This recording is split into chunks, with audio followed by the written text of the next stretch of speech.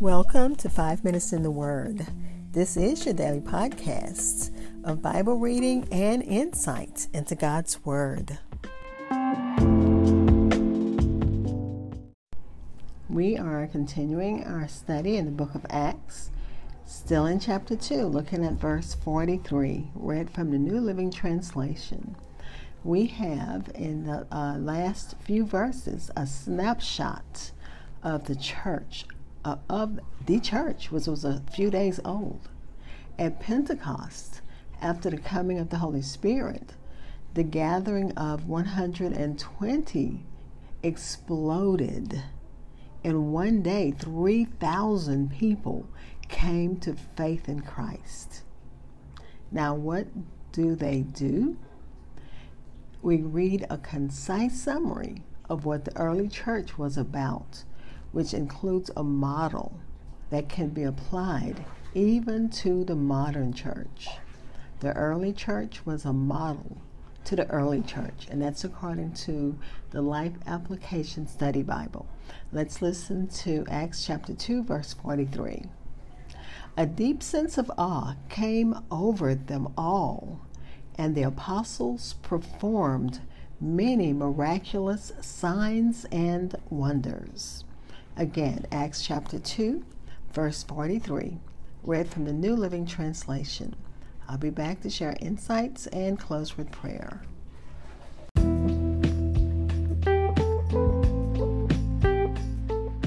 Hi, this is Hope Scott. I'm your host of 5 Minutes in the Word.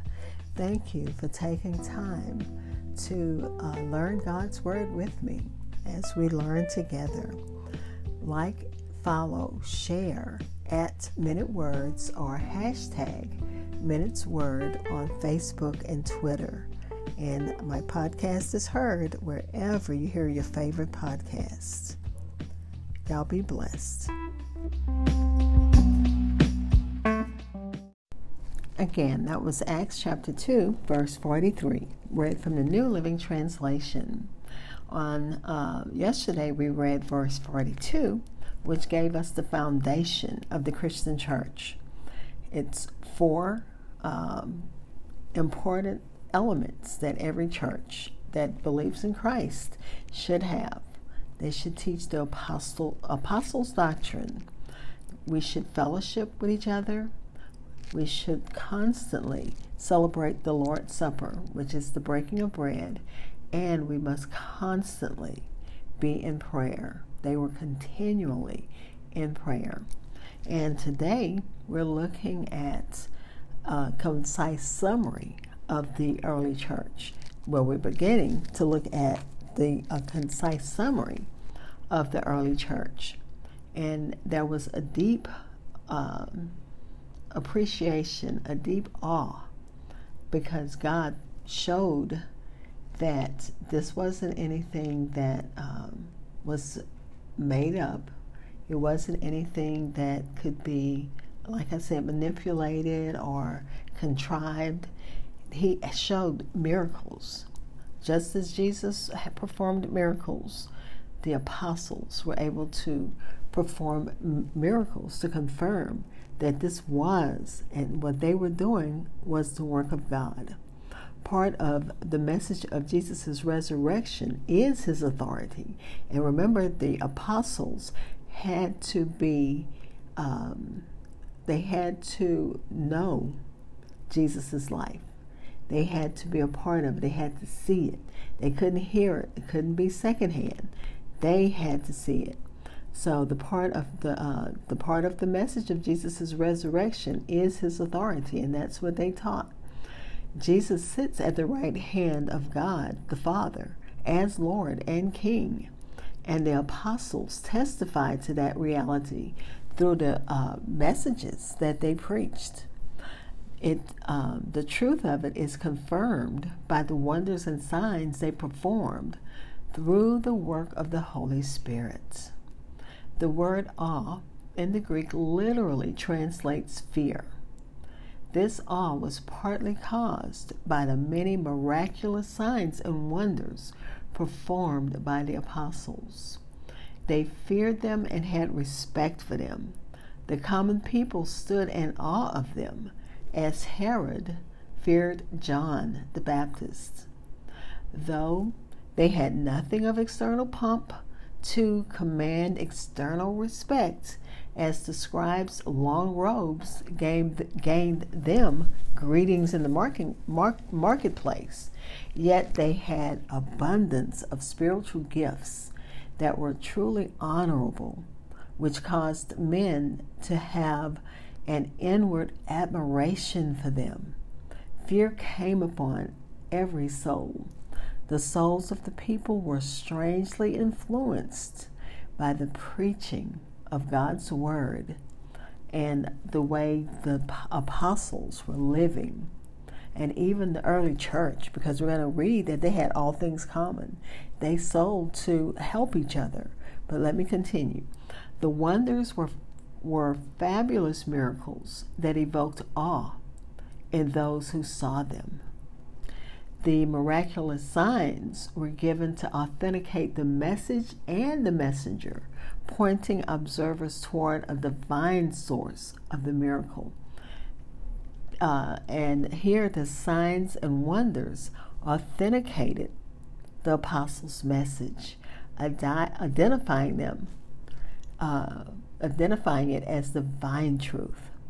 Those that could work miracles could have maintained themselves, and the poor that were among them could miraculously be fed, just as Christ fed 5,000 with a little food. And that is one of the only miracles that is recorded in all four Gospels. So even something, well, that was grand and spectacular, of course, but they're saying even if they didn't all perform the same kinds of miracles, and as I look through the list of miracles, which we will cover as we study the book of Acts, they are miraculous. They are miracles. And God blessed their endeavors. And the blessing caused the number of souls that believed to increase. The church grew because of God's influence and God's power and the working of His Word and the power of the Holy Ghost, the Holy Spirit. Let's pray.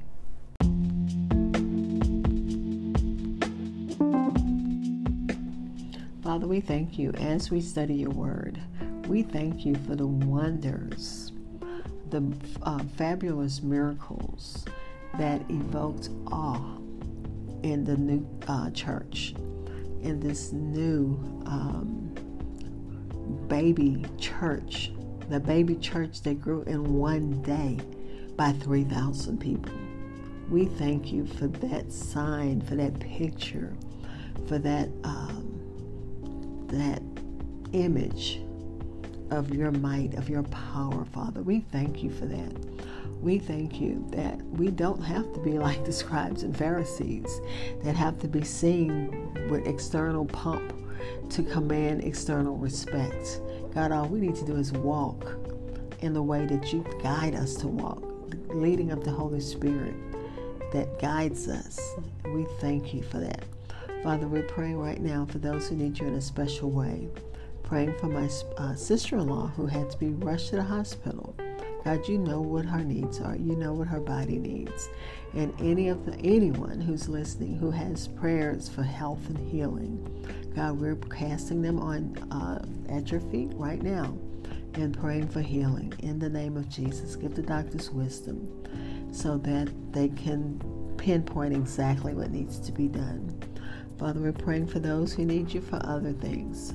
It could be financial, it could be emotional, it could be spiritual. You know what the needs are, Father. And we're asking and thanking you in advance for answered prayers. In the name of Jesus and by the power of your Holy Spirit. Amen. Thank you for spending time in God's Word with me. Be blessed.